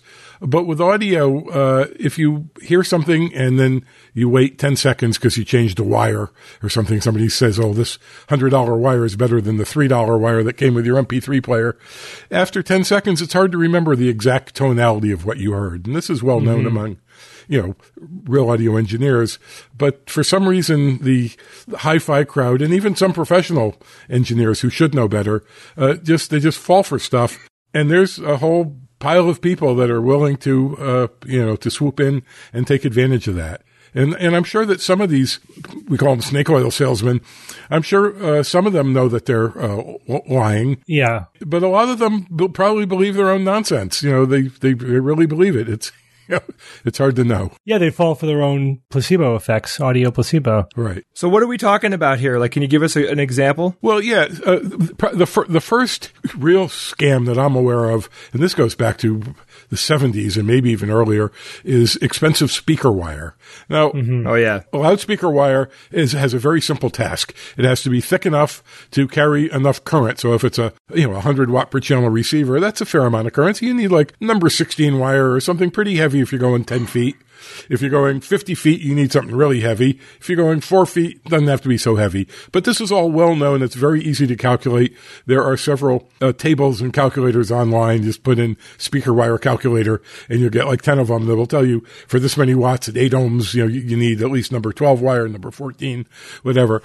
And wire is cheap. I mean, you go to Home Depot and you get that stuff for, 20 cents a foot, 50 cents a foot, depending on the wire. But there are companies that will sell you speaker wire for $100, $200, $2,000. And the wire is absolutely no better. It's all sold on expectation and, fanciful thinking. And they pretend to be really honest. Say, look, buy it. If you don't like it, if you don't hear a difference, bring it back. Absolutely. We'll give you your money back. And they will, I'm sure. But, people want it to be better than, the wire they got at Home Depot or whatever. So that was the first scam. And then the signal wires, which are a little more complicated with RCA connectors. So we call them RCA wires. Though the hi-fi industry, they call them interconnects rather than, it's a wire. No, it's an interconnect. But, it has a very simple job. And as long as it's not, more than 10 or 15 feet, pretty much any wire will do. And the $3 wire, the wire that comes for free with your CD player to hook up to your receiver, is all that's needed. And you can spend, again, into the thousands of dollars on wires sold with a promise that, it's better. The clarity, the presence, the staging, sound staging, all the imaging, all this. A lot of times they're just made up words. They say are better. But what's the most ridiculous of all of these wire scams is, and this is more recent, probably the most recent, is replacement power cords. Now, if you think about it, the power cord just has to get AC from the outlet to your thing. And that's even simpler than speaker wire because it only has to handle 60 hertz. It doesn't have to handle high frequencies and really low frequencies. And it only has to, if it's a CD player, it draws like 12 watts or something. It doesn't have to be a heavy cord. And again, I think the most expensive power cord I'm aware of costs $20,000. But there's a lot of them for $1,000, $500, even, $100. So it's like an impulse purchase. When you're buying your $4,000 stereo at the stereo store, the salesperson says, well, look, if you really want to get the full value, you're going to have to upgrade your wires. And they even will tell you, well, you should spend 10% of your budget on wires. And this is just pure bullshit. I mean, this is just a complete outright scam. At the end of the day, it's just copper and insulation, right? Yes, and with signal wires, with the RCA wires that actually carry the audio output from your CD player to your receiver or whatever, the capacitance of the wire is a factor, and that's why I say if it's 10 or 15 feet or less, pretty much any wire is going to work. But really high and most audio equipment can drive 10, 15, even 50 feet sometimes of wire without losing high frequencies. But in an extreme case with a not very good wire, and if it's really long and it's kind of a cheap piece of consumer equipment as opposed to professional, maybe you might lose a little bit of the highest frequencies, a little bit of the sizzle, but probably not. I've never actually seen that and I have like 40 wires sitting around in my bag of wires, and they're all, stuff that came for free with CD players or my cable box. Wires is just not something consumers need to worry about. Only in the most extreme case where you have to run a wire across a very long distance could you theoretically lose some higher frequencies, but even then maybe not, and most people wouldn't notice it. So just don't worry about it. Exactly. That's a perfect summary. And, there's also digital signals that travel down these RCA wires. And in that case, only one is needed for 1, 2, or even 5-channel surround. It all goes down this one wire. It's digital. And that actually works at a higher frequency. But with digital audio, it either gets to the other end or it doesn't. If there's something wrong because the wire is too long, there's too much capacitance, or the driving amplifier, the circuit that's driving the wire, can't handle, whatever, you'll hear sputtering sounds and dropouts, or it just won't work at all.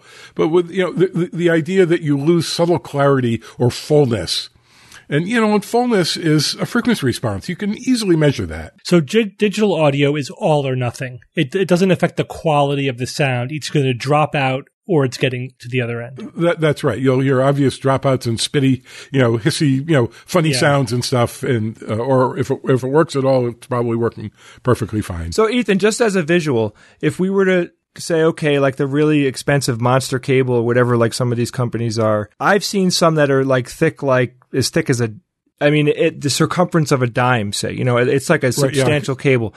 Now, as an example, how thin of a wire could you use that would be just as good? Now, if we're talking for speakers, it depends on how many watts it really depends on how many amperes is going on the wire and how long it is and how much loss you're willing to accept.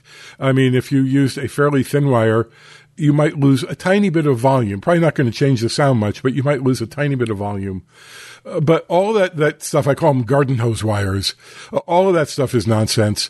And if you really do have a long run that you need, like you're running, out to your back porch and it's 50 feet and you have a hi-fi out there when you have company, you could use Romex wire, the stuff they use in the walls for power, for electricity, number 12 or something wire is plenty. And those are, not that thick. The Romex wire is, it's pretty basic. There's nothing special about it. Oh yeah, all of this stuff is basic. It's just all that matters is the resistance. There's also a phenomenon called skin effect, where very high frequencies tend to travel on the outside surface of the wire and not go on the inside. So you actually need slightly heavier wire.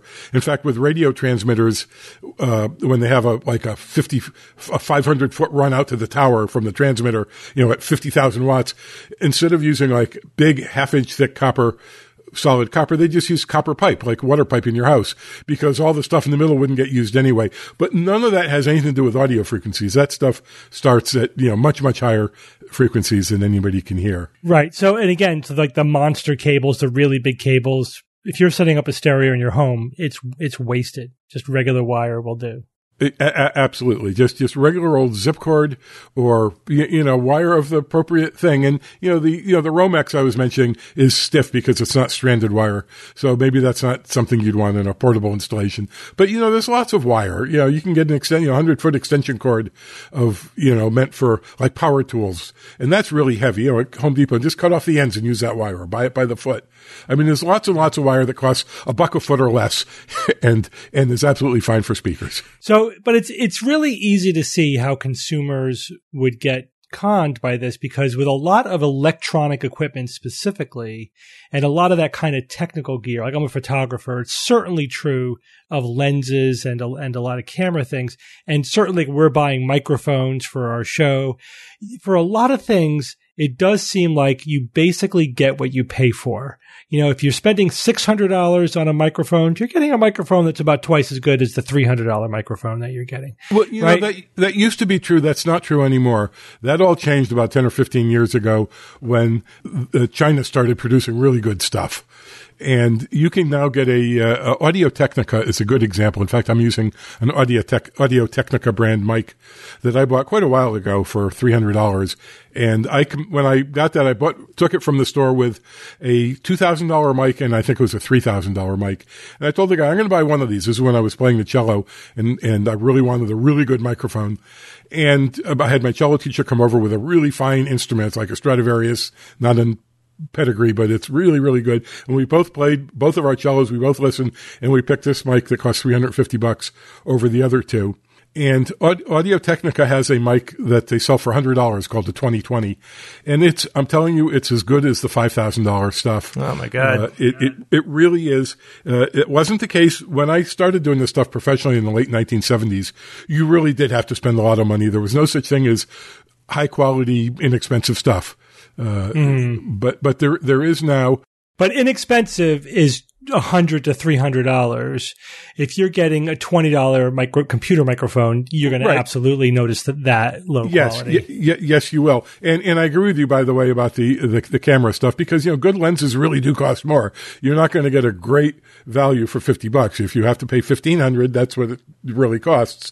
And I do understand that. But and you can easily see the difference if you just put them side by side. But with audio, not so much. Mm-hmm. Yeah, but that's what makes it really complicated for the consumer, because there are some things where it's worth paying the extra money and other things where it isn't. And you have to have a lot of technical expertise to know the difference. So it's good to have simple rules like wires. Don't worry about it. As cheap as you can, you're going to be fine. Microphones, you got to spend a couple $100 to get into the big leagues. And then beyond that, it's probably not worth it. Would you say that's a good summary? Yes, but there are so many, I get all the audio magazines, and every issue, there's like 4 new microphones from various companies. So there are literally thousands of models, and I know 5 or 6 or 7 of them, and there's thousands. So I can't vouch for every $200 mic and say, yes, this is as good as a $3,000 Neumann U87. I mean, I don't know. I imagine there's probably some crappy stuff. I know in the really super high-end audiophile world, some of the most expensive stuff is the worst. It's the least competent. It's, somebody gets plans for a tube amplifier kit and it works. And he doesn't know how to measure it, but it works. He gets sound out of it. He says, I could go into business. And he buys ads in Stereophile magazine, sells it for $4,000 and sells a couple. There's a lot of that stuff out there. I don't know how many of the big microphone companies are like that. So I can't say unequivocally that once you spend $200, you're going to get as good as it gets. But if you pay attention, you can certainly you don't have to spend much more than that. It sounds like the bottom line is, in the audio world, the way it is today, if you're going to invest any serious money, you should do your research ahead of time. Read reviews, right? I mean, these are good sources for consumers to get a pretty good handle on what they're getting so they don't get ripped off. Well, that's another problem. Most of the magazines, in fact, I would say pretty much all of the magazines, are completely full of shit and are absolutely just as clueless as the consumers. And some of them are even worse than that. And if I'm allowed to mention a specific magazine by name, Stereophile is probably responsible for so much damage over the last 20 years, because they have created and propagated so many myths and so much nonsense of things that don't matter, but they say it does matter, all to appease their advertisers and so to sell expensive stuff. There's a lot of online magazines, hi-fi magazines, but even the pro audio magazines. Mix magazine is probably the longest current professional recording studio type magazine. They've been around since at least the early 80s, if not late 70s. And their technical editor a couple of years ago did a whole op-ed about the importance of power wires. And I couldn't believe it. Dude, you should know better than this. I mean, this is just complete nonsense. And every issue, and I've started writing letters to the editor of some of the magazines when I see really egregious stuff saying, I can't believe you said, and I say it nicely, but it's basically, I can't believe you made such a huge gaffe. Here's the truth and here's how it really works. Do they respond? Yeah, one of the magazines, Recording Magazine, has actually printed my letters a few times. And the other ones, I'll write to the editor because I know them and I'll just email them and they'll say, yeah, you're right. I should have said that better or whatever. But, so usually they acknowledge it. Yeah, but it's, unfortunately, it just seems like it's all being driven by money. It is, and that's why I said at the beginning, this is really a consumer issue. And there are so many boogeymen with audio. There's something called phase shift, which is not audible. It's not a problem. It occurs in all audio equipment, and in modest amounts, and even in large amounts, you can't hear it. It doesn't matter. I have several videos on YouTube that are videos of workshops I put on for the AES, the Audio Engineering Society. They have shows around the world, and I have given a couple presentations when they're in New York, and I made videos of 2 of them. And so I demonstrate, here's what phase shift sounds like. You can't hear it, can you? Another one is something called jitter, which affects digital audio, and it's a timing error. With old record players, if the hole wasn't centered, you'd hear it go, like once per revolution, the pitch would go up a little and down a little. And analog tape recorders have a thing called flutter, where it's a kind of a fluttery speed. With digital audio, you have this thing called jitter, and it's absolutely not audible. It's never a problem. It never was a problem. Even the earliest digital stuff in the early 1980s didn't have a problem with jitter.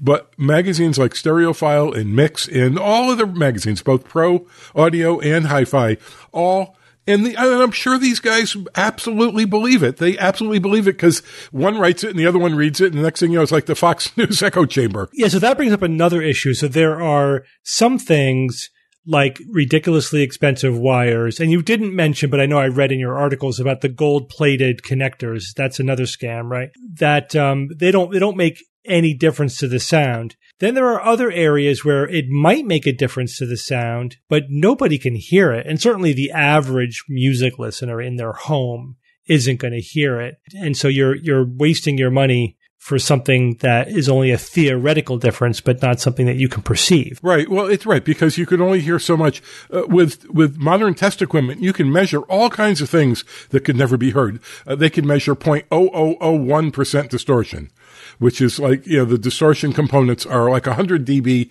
softer, which is like really soft compared to the music. Nobody could possibly hear that, especially in the presence of the music. But even if you took away the music and left just that 0.000 whatever percent distortion, you'd have to turn the volume up like way up unnaturally and put your ear to the speaker in order to hear it. So nobody could hear that, even though it could be measured. And there are other things that are like that. Noises, artifacts, and various things that can be measured, but you can't hear it. Nobody could hear it. It's not even like you could sort of hear it if you're really careful or a trained listener. And now, of course, there are some things that are at the edge of audibility and a trained listener could hear it. One example is what's called lossy compression, which is how they make the MP3 files. And if it's severe compression, like they used to have, 10 years ago when we had modems and they would have to make music files really small, you could hear that swishy, swirly kind of a sound. And once you know what to listen for, even when it's not so severe, a trained listener could pick that out and say, yeah, I can hear that. But these days with the high bit rates, I don't, they've been done lots of tests, and even skilled listeners, are unable to hear stuff. Yeah. What we did for the show, and we've done this over the years when we were buying equipment, so when I was first doing the show, I ripped it down to different compression ratios, like 56-bit, 48, whatever. I just did a whole bunch of different ones. And then I listened to every one to see where I could start to hear the difference. Right. Very good. And then I had it at the smallest size where it sounded fine. Where any smaller than that, I would start to hear some distortion. And then, Jay, do you remember when we were buying our Focusrite things? Yep. Where we bought one setup and then we did a bunch of test recordings with different setups to see if we could hear the difference or not. And we would only buy the equipment if we could actually hear the difference. And it does matter. I mean, the external, I do think, you tell me what you think, Ethan, but I do think an external sound card does make a difference because the internal sound cards have more noise around them. They usually do. And usually the internal ones don't really have professional microphone preamps, they're meant for a computer speaker and for grandma on Skype. And as long as it's intelligible. And I have a Focusrite. That's what I'm using right now is a Focusrite. We settled upon. Yeah. And, I just want to mention one thing when you're asking about, is there any legitimate place you can get good information? I would be remiss if I didn't mention my own audio expert book, which is really unique because it busts all of these myths. It takes this stuff head on, and it comes with a bunch of online content, a lot of WAV files that actually demonstrate all this stuff and let you hear what can be done. It explains how audio equipment really works, not just, well, here's how to use an equalizer. It does that, but it also tells you, well, here's how they're made. Here's actually some simple computer code showing how you implement an equalizer in digital signal processing. And here's some, simple schematics of basic, filters and stuff so that people really can become an expert. And I don't pull any punches. If something is nonsense, I say this is nonsense. So what's the name of the book again? It's called The Audio Expert. Look it up on Amazon. They'll get it. But I also have, if you go to my website, ethanweiner.com, right there on the homepage, there's a box that says, read all about the book. And there's a very detailed description that goes into much more of what's in the book than what's on Amazon. You can see the whole table of contents. And all right, Ethan, take care. Thanks, Ethan. All right, great, guys. Thanks. Well, everyone, we're going to take a quick break from our show to talk about one of our sponsors this week, Leesa Mattresses. Leesa is a direct-to-consumer online mattress brand. What that means is that you save money because they're not paying their dealers anything. You're just buying it from them directly. Another thing I love about Leesa is for every 10 mattresses that they sell, they donate one to a shelter through their 110 program. Yeah, they also plant one tree for every mattress sold and donate 1% of each employee's time to volunteer for local causes. And that's on top of the mattress itself being so comfortable and such a good value. I love how they layer their foam like a delicious dessert. They got that 2-inch Avena foam on top. Then they got the 2-inch memory foam in the middle. And then the most delicious layer is the 6-inch dense core support foam. Oh, man, it's so good. And we want SGU listeners to try a Leesa mattress in your home 100 nights risk-free. It's available in the United States, the United Kingdom, Canada, and Germany online with free shipping, and it's 100% American-made. It ships compressed in a box right to your door. Or you can go try it at the Leesa Dream Gallery in Soho, New York City, and Virginia Beach, and over 80 West Elm stores nationwide. You can get $125 off and a free pillow when you go to leesa.com/skeptics. All right, guys, let's get back to the show. It's time for Science or Fiction.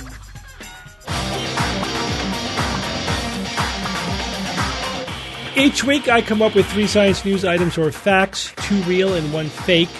And I challenge my panel of skeptics to tell me which one is the fake. This week, we have a theme, and we have 4 items. Oh, No. wow. Oh, for Christ's sake. Extra chances to lose. Great. Yes, absolutely. Okay, the theme is mistletoe. What? It's not Christmas. It's mistletoe. It doesn't matter. All right, let's do it. All right. Hey, Bob, what'd you read today? Bet it wasn't mistletoe. All right. Mistletoe is kind of like a word like sizzle chest.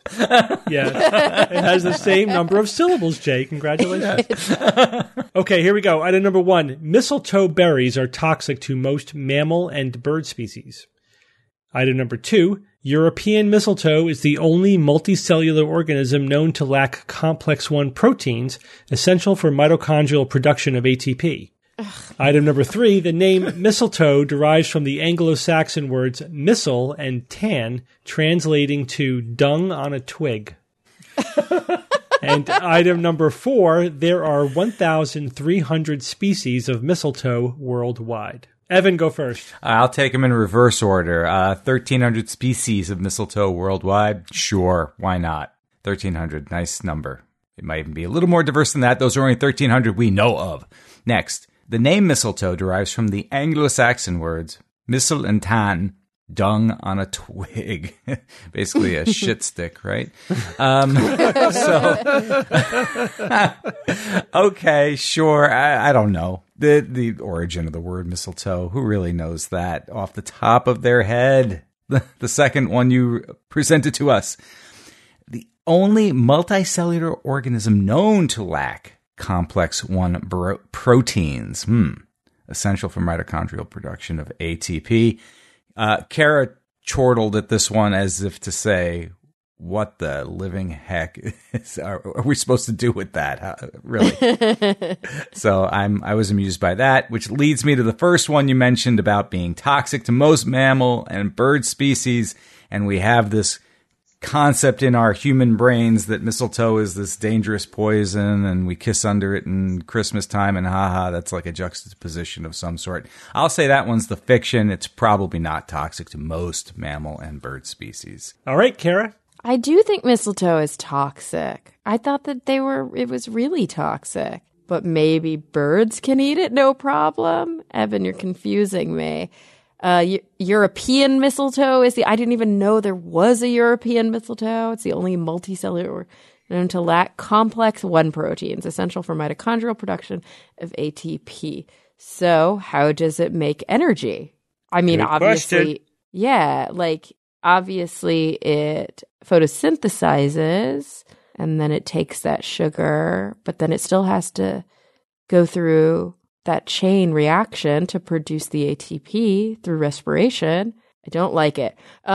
Mistletoe derives from the Anglo-Saxon words missile and tan, translating to dung on a twig. I don't know. It does kind of look like dingleberries. I'll give you that. 1,300 species of mistletoe. What if there were 13,000? Nah. We're 13. What if there were 130? Oh, there could only be 130. Crap. Can be only one. I have narrowed it down to the first clue and the last clue. The berries are toxic to most mammal and bird species, and there are 1,300 species of mistletoe world. Well, you had a problem with 2 as well. No, I do, but I feel like that's going to the be trick, like right? the amazing thing about it, right? Is that it has some secondary way that it does it, and it baffled scientists, and now they've discovered it. Because usually when he does these, there's some sort of hook, and that seems to be like the science clue. None of the other ones are really sciencey. They're more just like, this is a fact about mistletoe that you could Google. I'm going to go with Evan because there's strength in numbers and say, even though I am pretty sure we're not supposed to eat mistletoe and neither are dogs and cats, it's actually really dangerous to eat mistletoe berries. Maybe birds are totally awesome at eating mistletoe berries. Sure. So yeah, that's the fiction. All right, Bob. I mean, the biggest problem I have is with number 2 there, the ATP. ATP, adenosine triphosphate, that's an energy currency of life, all life, except one type of mistletoe. Now, I'm not familiar with complex 1 proteins. But it says that they are essential for mitochondrial production of ATP. Previously known to be essential, essential in every other species, maybe. So it means, but the way that's worded, though, it really kind of restricts what it could do there. It produces energy in a completely different way. Screw it. What the hell? I mean, who gives a crap about mistletoe? I'm just going to say ATP fiction. Whatever. Okay, Jay. All right. Well, there are not. I think the last one was 1,300 species. I think that one is science because there is not 1,301 of anything. Mm-hmm. Well reasoned. Yes, thank you, Evan. Well reasoned. I mean, this dung on a twig. It's if Steve, Don't you just want that to be true? Yeah, I do. I'm going to have to just say that because of I desire it to be true, therefore it is true. There's an informal logical fallacy in there somewhere. European mistletoe, my friend. Okay, I mean, I'm hearing what Bob is griping about over here. The thing that's really sticking in my craw here is that if mistletoe berries, now Steve doesn't say a specific mistletoe, he just says mistletoe berries in general. All 1,300 species. Yes, they are toxic to most mammals and bird species, which would mean that, like you said, Kara, that most of those 1,300, why would there be so many variations of it if they're all toxic? Birds are a huge spreader of things that are berry-based fruits. I mean, they eat the fruit and they poop the seeds out later, and that's how those plants. That is how that works. Yeah, I just don't think that one is science. I'm going to Join GWE. Join us. Bob, you picked number 2, man. I'm picking Bob, number you're 1. separate from us. Yeah, Bob, join me. You're in Join me. All right. So let's take these in reverse order since you guys are clustered around 1 and 2. Okay. There are 1,300 species of mistletoe worldwide. You all think this one is science, and this one is science. Yes. There's more species of everything than you think there are. Well, and that's why true. I qualified it. But we only know of 1,300 And species. most of the things we think of as species are actually a genus or even a higher order. You know what I mean? Like you think they're of very mistletoe smart, as Especially a with plants thing. and insects. Yeah. Yeah. Generally speaking, like even like a zebra is not a thing; it's a genus. There's several species of zebra or anything. Rhinoceros too. Yeah. And so so there's 1,300 species. That's a lot. That is definitely a lot. It's a successful plant, which we will be getting to in a moment. Why that? Kara, is. you know what a really old version of mistletoe was called? What? Cannonball toe. What? Missile What? I cannonball. get it. Nothing. Oh. And in Nothing. the future, they're going to be laser I thought toe. missile meant poop. That was terrible, Jay. When people say what after Yeah, I that try was to tell a joke, when they say what, I immediately feel like an ass. Yeah. You die a little No. inside. That's a good instinct, Jay. Jay, do not let that deter you from future attempts. Thank you, The Evan. United States and Canada are home to more than 30 species. Hawaii has another 6. So And where are all the rest of them in the where's the rainforest? other The rest are 1,200? around the world. 20 species are endangered. Yeah, but there's 1,300 all over. Yeah, the right. place. I guess most of Yeah. them are in Europe and Asia. There's mistletoe all over the place. All over the place. So let's go to number 2. The name mistletoe derives from the Anglo-Saxon words missile and tan, translating to dung on a twig. You guys all think that shit stick is also science. And this one is science. Hey, we're halfway there. So why do they call it that? Why is it called? Because it smells like 'Cause it- poop. Nope. Because it looks like little dingleberries. Nope. Because they drop off like little poopies. They'd use it as toilet paper? Nope. Oh my God. No. Poop on a twig. Why else would you call it poop on a twig if it didn't look or act like poop on a twig? Oh, I know why, Steve. Why? Because animals would eat it, and the plants would have a lot of poop underneath the plant. Because they would go there, eat it, and poop while they're eating. Well, But then it's birds not on the poop on it twig. because there's often a lot of bird poop on the mistletoe. And But that's because they eat it. Oh, which hang means on. Oh, boy, Bob. we're getting Kara. We're Bob. getting there. Was the special sauce to make it palatable? And the thinking used to be, which is not correct, was that mistletoes would grow specifically in animal poop. Oh, okay. But that is not weird. correct. So, Okay. but that false belief of it, it grows wherever the birds are crapping. Well, birds crap everywhere. That's That's confusing true. causation with correlation. Yes, they confuse causation with correlation. And yeah, like the word missile is like in not only Anglo-Saxon, but very similar in all of the languages of that part of the world at the time. Like it's Norse and Germanic and whatever. It's all very similar, derivative words. Okay, let's go back to number 2. I'm going to torture you a little bit with 2 and 1 though. All right. Of course you are. So I'm going to give you some other facts about mistletoe that might boy. put this into perspective. So mistletoe often spread their seeds by the berries exploding and the seeds shooting out. The dwarf mistletoe. That's awesome. The dwarf mistletoe has been clocked at 60 miles per hour, shooting its speeds out up to 50 feet. What? Doing what? That's awesome. Shooting How? what?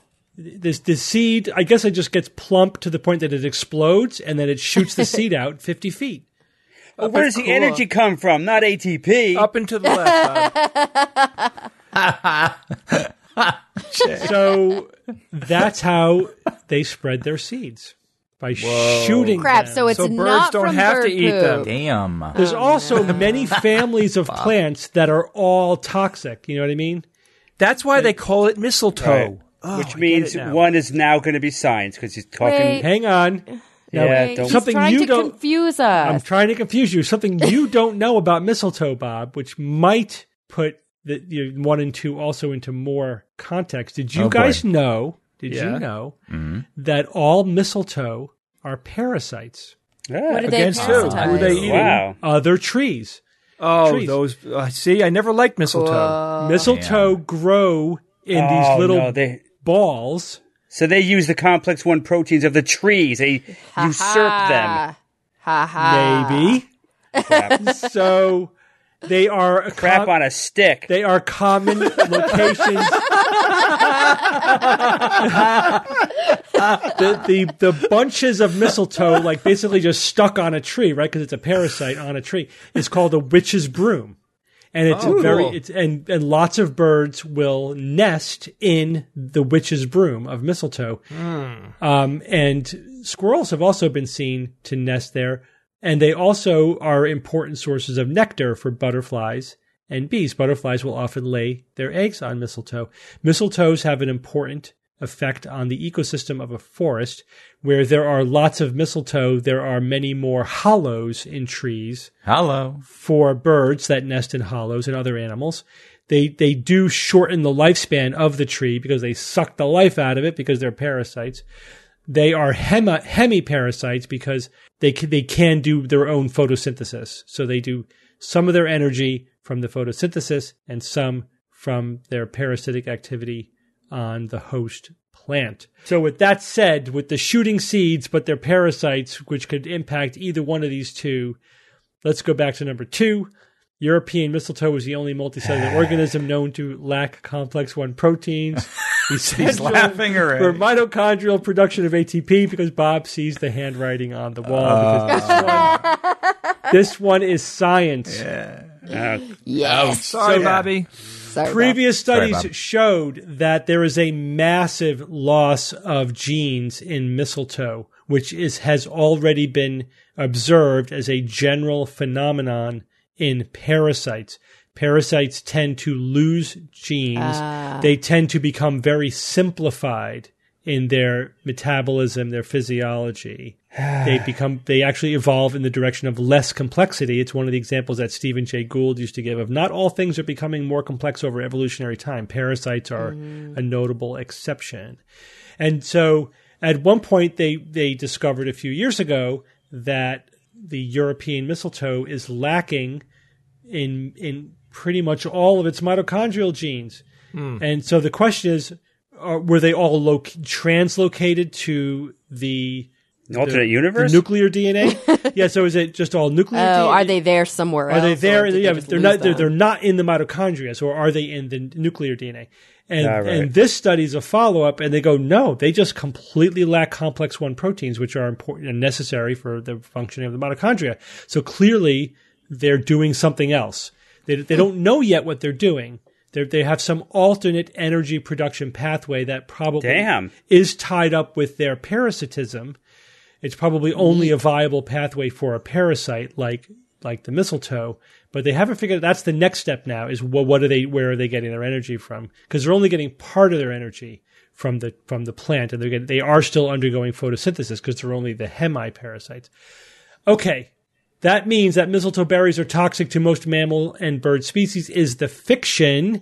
They are horribly toxic to humans. People should not eat them. But a lot of bird and mammal species will feed upon mistletoe. Lots of birds, squirrels, deer, other mammals. So a lot of animals eat the mistletoe berries, just not people. People should not. Are they ever killed by the exploding berries? Well, yeah, right. So that's the dwarf going to keep talking about him, isn't so he? Think about it. Though. So think about if you're in a forest, right, and you have a cluster of mistletoe on one tree, and it shoots seeds out in every direction up to 50 feet. It's going to stick to the next tree over, and so it's just spreading tree to tree by shooting its seeds out. But also, there's 1,300 species. Other species just have very sticky seeds. So when animals come in to feed on the berries, some of the seeds will stick to them and then will drop off somewhere else. And as I said, a lot of animals nest in the mistletoe, and the seeds will just shoot out and stick to the animals and get carried away as well. So that's their seed dispersal mechanism. It's more about the shooting of the seeds than the passing it through the poop. But a lot of animals do eat the mistletoe seeds. They are an important feast. Poop. They're an important part of the ecosystem, and they are an important food source where they are common for the local fauna. Wow. And why do we have mistletoe in the house at Christmas? So that tradition goes back thousands of years to the actually. Druids. That goes back a long way. The first instance actually may be in Greece, not even with the Druids, in terms of using it, the connection of mistletoe with fertility, because those Greeks, were all about fertility. The kissing custom can date back to at least the 1500s in Europe. It was practiced in the early United States. Washington Irving referred to it in Christmas Eve from his 1820 collection of essays. So that specific tradition goes back to 1500s in Europe. Neat. Yeah. And it's very pretty. I've always loved it. The red and green, the bright red and dark green, that is obviously we associate that color combination with Christmas, but Vivid. I think it's a very beautiful, natural look to it. The mistletoe, very pretty. So good job, guys. Bob, you went for my diversion. Hey, That was Bob, that was the fake out. You reacted exactly. Slain by the false dichotomy again. Yeah. I think what we're discovering this year is that I'm really good at fooling Bob. Oh, yeah. That's my theory, and I'm sticking to it. Because I am attracted to the ones that Bob falls for. I think because Bob and I might think a lot alike. And Evan and Kara have been doing a good job sniffing out. I got to mix it up because you guys really did totally pick out my strategy. The Crap. The European mistletoe was the news item, and I built the theme around that news item. Yes, I knew it. That one felt like a science. it did. Yeah, It did. it was. That was the science. Evan, he's going to start splitting us up. Yeah. Uh-oh. Well, Yeah, well, at least, we'll deal. at We'll least roll he with it. mentioned We'll your name. I wasn't even mentioned. I don't. And then Jay also ran. Thank you, Steve. Jay was in boy, there Jay. somewhere, too. Good job. Thumbs up. Oh, shit. This will be forever go down as Bob's shit stick. Shit stick episode, yeah. All right. Evan, give us a quote. Oh, boy. Close out 13 years of I SGU. know. 13 years. And what I did is I went back through my emails, and I have a lot of them. And I wanted to look for a quote that a listener suggested that we wound up not using and got buried away somewhere. I'm pulling it back out. So Paul LeClaire, if you're still listening, suggested some Frank Zappa quotes a long time ago. And I don't know that we've quoted Frank Zappa. I looked it up and didn't see it. So we're going to do it tonight for Paul. And this request comes 7 years after you asked for it, Paul. So here it is. Reality is what it is, not what you want it to be. Frank Zappa. Very pithy. Very pithy. Straightforward. Yeah. And Frank Zappa, he was a fine skeptic. Yep. Yeah, that is a good overall summary of the skeptical movement. Right, it really is. right. The skeptic reality is what it is, baby. It's not what you want it to be. You got to filter out all of the what you want it to be, and come up with a process to figure out what it is. And George Hrob is a student of Frank Zappa. That is to say, he's an enthusiast. If you have any specific questions regarding Frank Zappa, my go-to would be George Hrob. Hey, Steve. Yes. Jennifer Willette. She's Keynote. It's Nexus. That's right. She's great. Oh, Nexus 2018. She's a science writer, an editor, author of 4 books, contributor to the Washington Post, Wall Street Journal, LA Times, and a lot more. And she judo flipped me once. She did? Absolutely, she did. In a demonstration, she flipped me. It was awesome. That's awesome. Yeah, so she will be giving our keynote on Saturday, July 14th at 5 p.m. You got to come to Nexus this year. We have an amazing lineup. We really, really put a lot of energy and time into picking our speakers, and we ended up with one of the best conference lineups that we've had in a very long time. So please come. You can go to necss.org for all the information. Yeah, I'm doing my workshop this year, Jay. I chose my topic. It's going to be how to interpret the scientific literature science news stories. Science news stories. So important. Yeah, it's going to be good. Yeah, that'll be really helpful. Yeah, if I happen to need not that be, too. I'll sit in on that if I'm not running my own conference, my own workshop. Your own workshop. Your own conference, okay. Yeah, I'm doing a conference all by myself that weekend. I bought my plane ticket yesterday. Yes. Cool. Yes. So I will definitely be there now. We will all be there. Well, thank you all for joining me this week and for the last 13 years. Yeah, Sure, Steve, it's been a great. Nice, Steve. Thanks, Steve. I wasn't work. there for 13, but a solid 3. 3, yeah. Yes, Kara, you're on 3. Yay. And until next week, this is your Skeptic's Guide to the Universe. Skeptic's Guide to the Universe is produced by SGU Productions. dedicated to promoting science and critical thinking. For more information, visit us at theskepticsguide.org. Send your questions to info@theskepticsguide.org. And if you would like to support the show and all the work that we do, go to patreon.com/skepticsguide and consider becoming a patron and becoming part of the SGU community. Our listeners and supporters are what make SGU possible. And remember, Bombas socks made from premium cotton. Bombas stays warm in the winter and cool in the summer.